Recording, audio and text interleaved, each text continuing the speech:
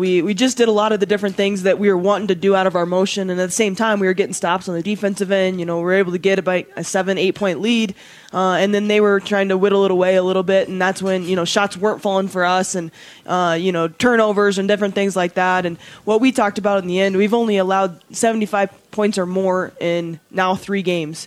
It was Gonzaga, Oklahoma State, and now CSU, and that was really the difference, I think, in the big picture. We just didn't get enough stops.